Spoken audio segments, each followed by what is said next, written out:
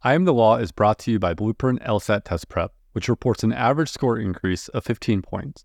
With the first AI-powered QBank, fun videos, personalized study plans, and engaging 98th percentile instructors, Blueprint has helped thousands of students crush their LSAT goals. Learn more at BlueprintLSAT.com.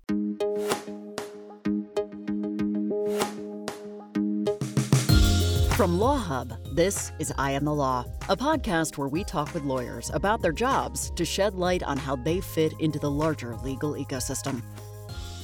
In this episode, Debbie Merritt interviews a general practitioner who specializes in LGBTQ issues at a small but mighty law firm.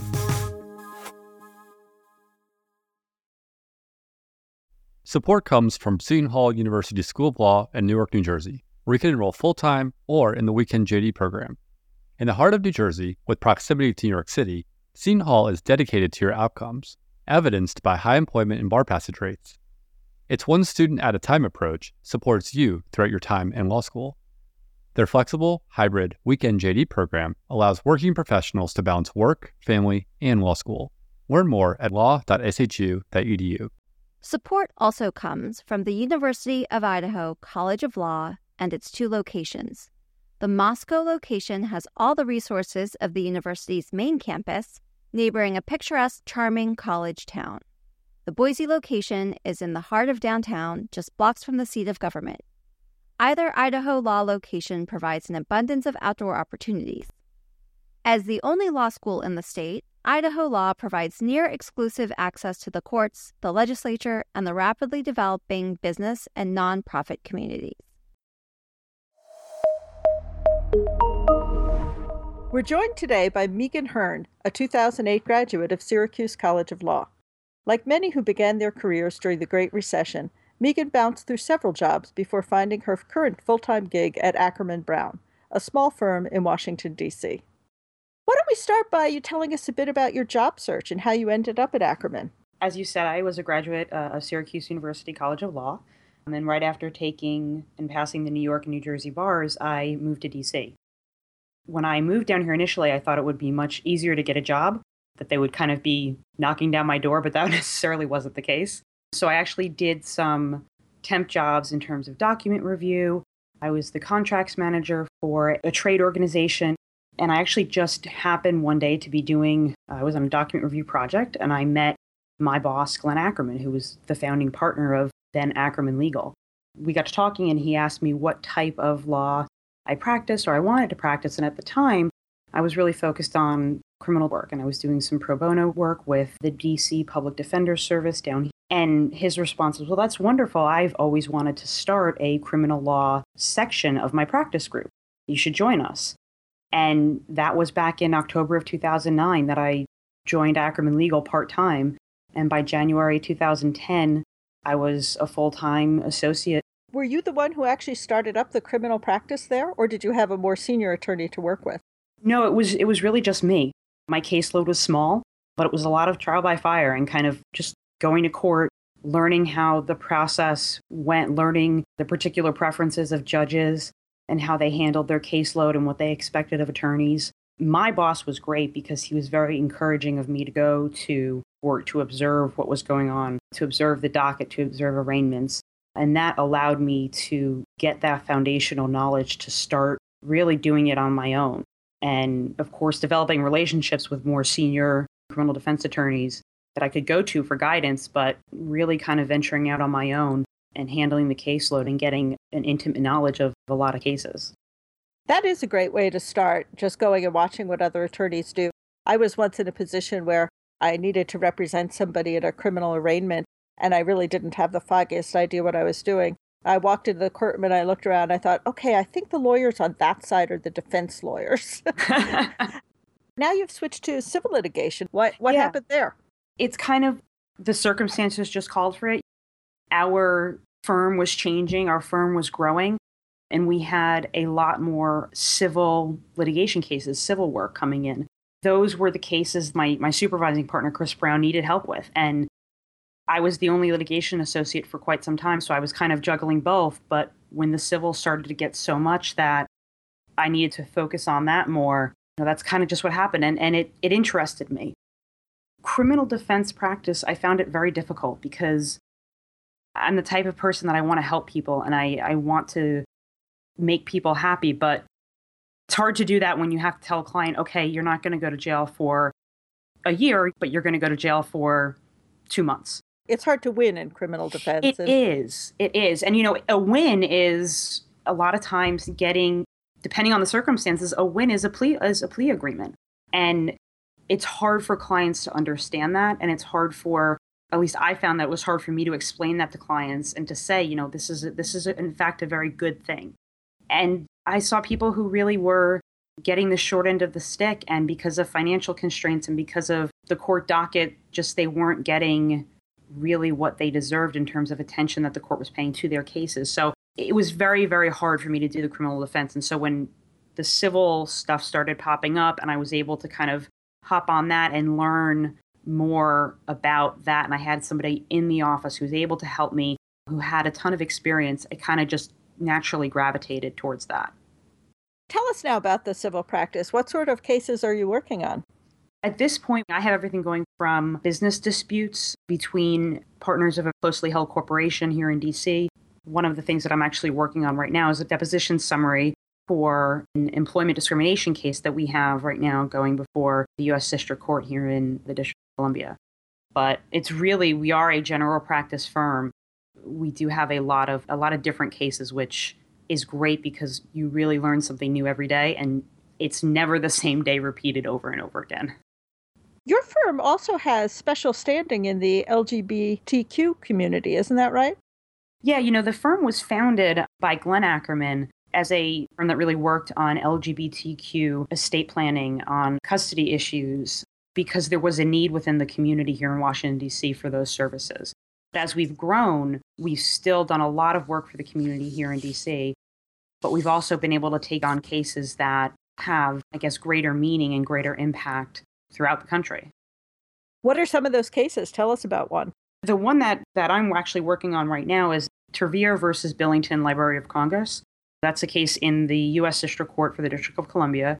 And it's an employment discrimination case where we argued that the Library of Congress violated Title VII because Mr. Tervier was the victim of sex discrimination. His employer discriminated against him because he is a homosexual man. Megan, some of our listeners may not know yet about Title VII if they haven't been to law school. Tell us a bit about how discrimination lawsuits work. So Title VII of the Civil Rights Act of 1964 prohibits and prevents employers from discriminating against employees based upon their sex, race, color, national origin, or religion. What it doesn't do is protect employees from discrimination based upon sexual orientation or gender identity. And that is, in my view, and in a lot of other people's views, a problem. Title VII doesn't explicitly say that you can't fire somebody based upon sexual orientation or gender identity. There's case law that has been building, trying to expand the definition of sex to include sexual orientation or gender identity. Have the courts been receptive to that? Well, in Tervier, we were pretty successful. The government filed a motion basically saying that Mr. Tervier couldn't assert a claim under Title VII because discrimination based on sexual orientation wasn't covered. Judge Kohler-Catelli came back and said, no, he may have a cognizable claim under Title VII for discrimination based on sexual orientation. That was a pretty big win.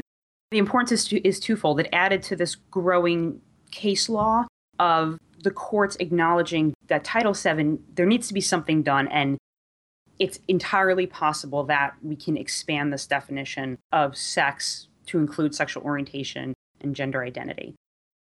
So your case isn't the very first one to have recognized this, but it's an important building block is this change in the law. Is that right? Certainly, yeah. We've got cases beforehand that say that because someone does not fit with an expected gender norm or an expected role in terms of their sex, if you perceive me as having to be straight or having a husband, and then all of a sudden you find out that I'm in fact a lesbian and I have a wife, well, that goes against your concept of what I should be, what my sex should be, what my gender identity should be, what my sexual orientation or my sexual preferences should be. We're seeing that case law building in the U.S. where could be a cognizable claim under Title VII. That's a very good argument, and it must be exciting to be making new law at the same time that you're helping an individual. It's actually it's cool. I mean, for lack of a better word, when we got the ruling that our complaint survived and that we are building new law, it sunk in what this meant. I kind of took a step back and looked at my other cases and I'm like, wow, this is great. Not very many people that I graduated law school with are in positions where they're actually making new law or they have the ability to make new law. It's powerful to realize that you're playing this role of changing case law and of changing public perception and of working towards making somebody's life better and a group of people protecting their rights.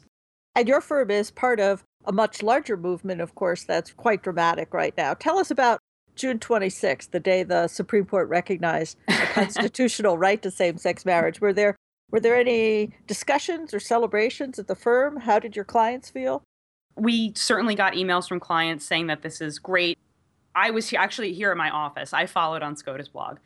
I wanted to see it for myself. I wasn't surprised by it. I thought it was coming. I think everybody thought that it was coming, but it was more of a relief and just kind of this weight lifted off going, oh, finally, finally we are recognized as valid, that we just wanted equal dignity and to be recognized as equals with our peers.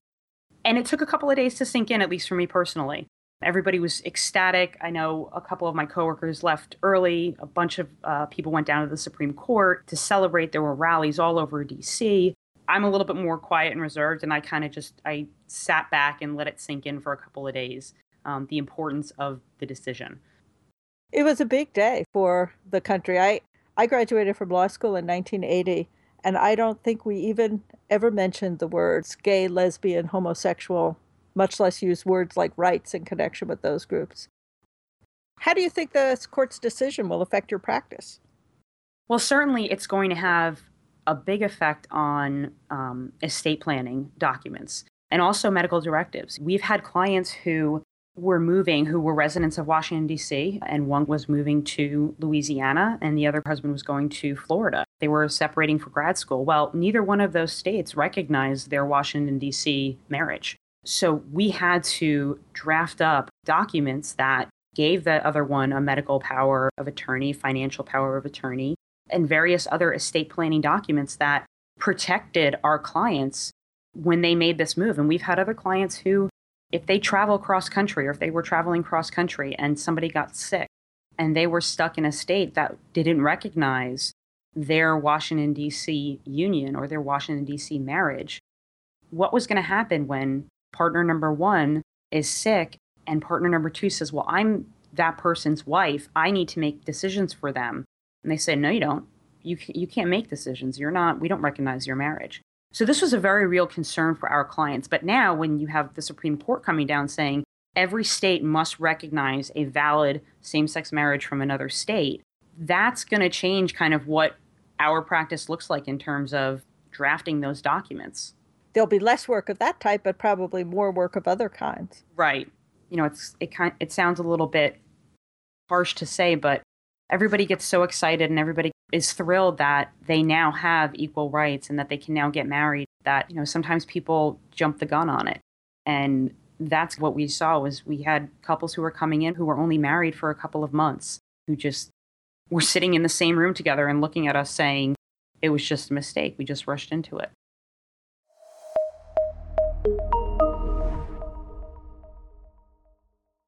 Support comes from Vermont Law and Graduate School. Vermont Law and Graduate School empowers students to dream big. It welcomes and shares passions for social justice, the environment, criminal justice reform, and so much more. At VLGS, realism and idealism collide. Together, students and faculty positively transform the world around them. From an accelerated 2-year JD to an online hybrid JD, VLGS offers innovative programs where you can learn at your own pace. To learn more, please visit vermontlaw.edu. Support also comes from Albany Law School. Albany Law School is committed to increasing access to the legal profession. Albany Law's online FlexJD delivers all the benefits you'd expect from an institution that's been educating future lawyers and leaders since 1851. With one in-person session per year, you'll complete most of your work online, giving you the flexibility you need to earn your law degree when and where it works for you. To find out how you can begin your journey to earning a JD, visit albanylaw.edu today. Support also comes from Baylor Law School, the smallest and oldest law school in Texas. Baylor Law has 3 entering classes, 15 tracks of study, strong bar passage and employment rates, robust scholarship offerings, numerous clinics and joint degree programs, and a focus on preparing excellent and ethical lawyers. Visit the Baylor Law website to learn more and to apply for free to the spring, summer, and/or fall entering classes. Let's talk a little bit about what you do day to day. It's very exciting to work on these cutting edge issues, but even those cases involve deposition summaries. Exactly. So tell us a bit about what you do when you come into the office and how a day goes. Usually I'm at the office by about 9 o'clock. It's actually kind of nice. I get to ride my bike to work every day. I'm at the office, downstairs, in the gym, up at my desk, showered and ready to go by about 9:30. Catch up on emails, I'm sure like you do, in the morning, have that first cup of coffee. And then it can be anything from scheduling depositions to scheduling client meetings, doing deposition summaries, or drafting contracts for a business owner, or getting a phone call from a mother who has a child and the child has said something to her. Basically a dispute that's going on between parents who are in an ongoing custody battle. So we'll deal with emails about that and try to figure out a way to fix the situation or a way to help this person just get over this one hurdle. I've had a lot of motions lately that I've had to do. Motions in limine to kind of set the parameters for a trial, for cases that are going to trial. I've had a couple of those that I've had to get done in the past couple of weeks. I'm actually working on the research aspect of a motion in limine that will probably wind up filing in a case that our client is a business and a former customer of the business has filed suit. And so now we're working on getting those parameters set for trial of what opposing party can and cannot talk about at trial and who they can and cannot call as a witness. How do you approach that type of research project? Do you have to start from ground zero? I remember drafting them in law school when I first kind of had to start drafting these at work. I was like, I think I did one of those in legal writing. So I'm not going to lie, I did look at my legal writing book to figure out exactly. Perfect. Yeah. So don't throw those away, listeners. But, I had to refresh my memory as to what is this supposed to look like? What are my arguments here? Looked at my evidence materials from the bar exam and said, okay, all right, I remember that a witness cannot testify about this. Or I remember I had to go over the rules of relevance and figure out, okay, is this proffered testimony going to be relevant to this case? And that's kind of how I approach it, is figuring out the 1 or 2 questions that this particular issue is presenting to the court. What are the questions that I want the court to say, yes, Ms. Hearn, you are right, I'm going to rule in your favor? And how do I craft those and how do I word those so that the court is going to find in my favor? I give the court a reason to find in my favor and they like the question that I'm asking. I work very methodically. If I have one question, I go, okay, I need to answer this question. If another question or another issue pops up as I'm fleshing out my answer to the first question, then I might have to deal with the second kind of sub-issue. Now that I've been doing it for a while, it's kind of, I have it on I don't want to say like autopilot, but I'm a little bit more comfortable with it where I know where I need to go on Westlaw and I know the issue and I know how I need to phrase the question and the answer. Sure, you develop patterns where you know that in this type of business litigation, there's often somebody who wants to testify about the records in business, and there's a hearsay exception for that. And if you've done it before, it makes it easier to go find it again. Right. And some of the issues kind of pop up consistently in cases. Issues in terms of excluding witnesses, inadmissible evidence, of trying to resolve all of these concerns that you think are going to pop up at trial, trying to get those all out of the way so that when you get to trial, it goes as smoothly as possible. Judges everywhere, they want cases to go as smooth as possible. They don't want to have attorneys keep coming up to the bench and doing sidebar outside the presence of the jury. It's disruptive. It doesn't facilitate a quickly resolved case. It sometimes produces an erroneous ruling from the judge who doesn't remember the rules of evidence as well as you do. Exactly. Right. And so what I found, you have to make even if you think the motion is going to lose, you still want to make it because you want to give the judge, you want to put this bug in the judge's ear that, okay, this may be something that I need to keep an eye out for in trial. So even if they deny your motion, you get to trial and you can renew your motion to the judge, and maybe you get a second bite at the apple and avoid an erroneous ruling that can cost your client the case. Let me ask you about something a bit different, because you also spend a good part of your day talking with clients, you said. Yeah. And that's something that I'm afraid we don't give you much preparation on in law school. How did you learn to relate to clients, and do you have any stories to tell us about that? Oh man, I think you hit the nail on the head. They really don't prepare you for client relations in law school, and dealing with clients and building a good relationship with your clients. It's all about people skills. If you can have a conversation with somebody, and if you can empathize with somebody and at least try and understand where this person is coming from. I don't have kids, but when I meet with a client who has children and is going through a custody dispute, you need to find a way to empathize with this person, because if you can't relate and if you can't connect with somebody, then there's that something is missing in that attorney-client relationship. And it's hard, at least for me, to advocate and to argue and to really do my job as an attorney if I can't find that common ground. And it's something that I've had to work on, finding that common ground, even in some of my criminal cases. It's very difficult, but you have to learn to either overcome it, or you've got to find that common ground. Because if you don't have that trust and common ground, you first of all can't figure out exactly what the client's goals are. The client may be saying, I don't want my husband to have any contact with these children, but she really would be willing to let him see the children on weekends. But you need to get to that point of trust. You also, the facts change. People's first story is one that tends to favor them pretty heavily. Right. What I have found, and what I think is so important, is yes, you are an attorney, and yes, you are this person's advocate, but you also are in this position of trust with your client, where they're not lawyers, or even if they are lawyers, they're not lawyers in a particular area that they're coming to you for representation in.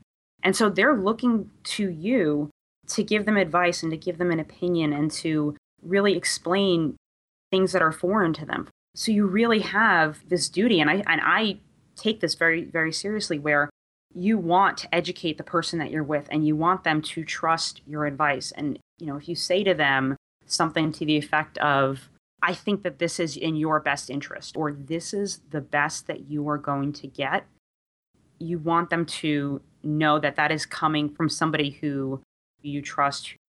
That makes perfect sense to me, that we have a duty that we as lawyers sometimes forget about, to educate the client so that they understand what's happening to them. It's not enough to walk into a room and say, the judge is going to order shared custody. Live with it. You need to explain to the client how the family law court system works and how different interests are accommodated, and help them understand why this will be the result. I think that's incredibly important, whether it's family law, whether it's criminal law, or even civil litigation, employment discrimination cases. And what I have found is that when a client understands something, even though he may not agree with the court's decision, they understand where it comes from. And that makes it a little bit easier to digest. One of the highest compliments that we can receive is, my attorney was great. They really told me exactly what was going on, and they explained things to me. That's kind of when I know that I am doing my job the way that I'm supposed to, is when a client says, thank you for explaining it to me, or, oh, I understand this now. Now that you've explained it, I get it. What about bringing in new clients? Are you responsible for that? Yeah.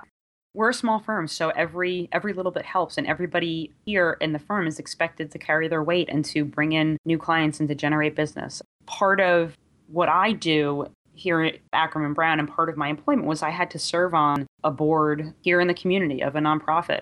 And that's a great thing, and I value that. I love that. Being out at events, I'm on the board for Capital Pride here in Washington, D.C., as well as the LGBT Bar Association of Washington, D.C.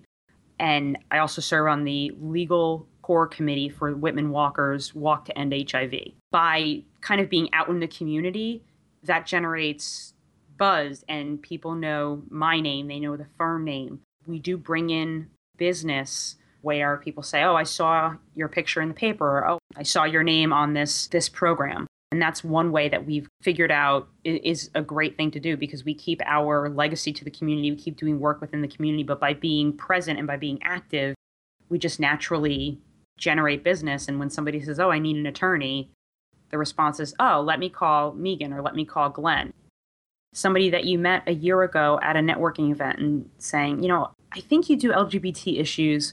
I'm not sure, but I have a friend who might need a lawyer. That's how 9 out of 10 phone calls that I get, that's how it starts out. That's right. That's how it starts out. Yeah.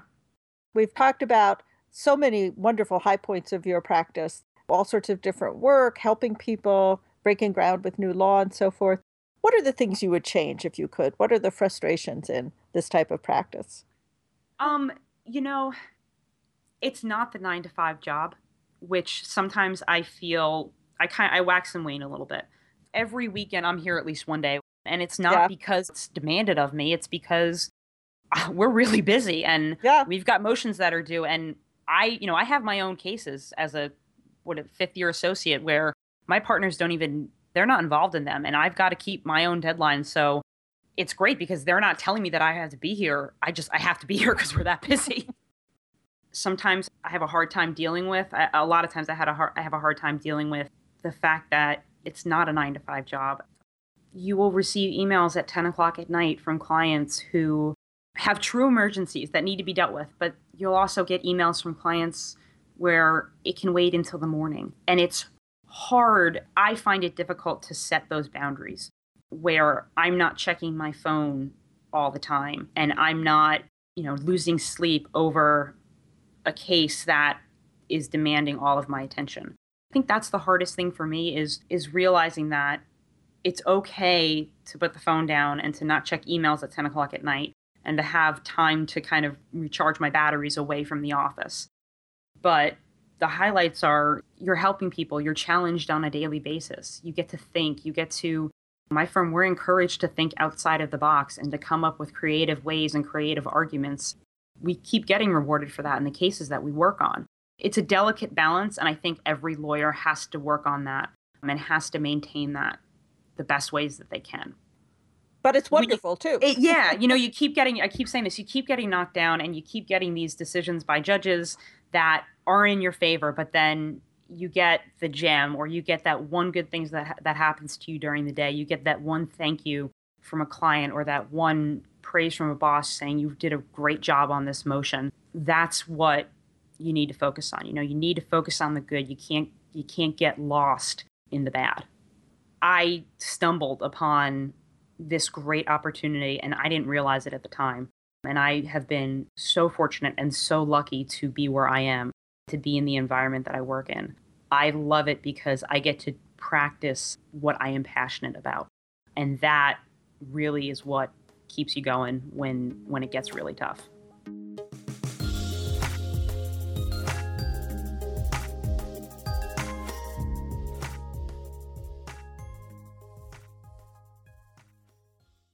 I Am the Law is a Law Hub production. Don't forget to subscribe and rate the show in your favorite podcast app. Thank you to our presenting sponsor, Blueprint LSAT Test Prep. Thank you also to our other sponsors, LSAT Lab, Seton Hall University School of Law, Vermont Law and Graduate School, and Baylor Law.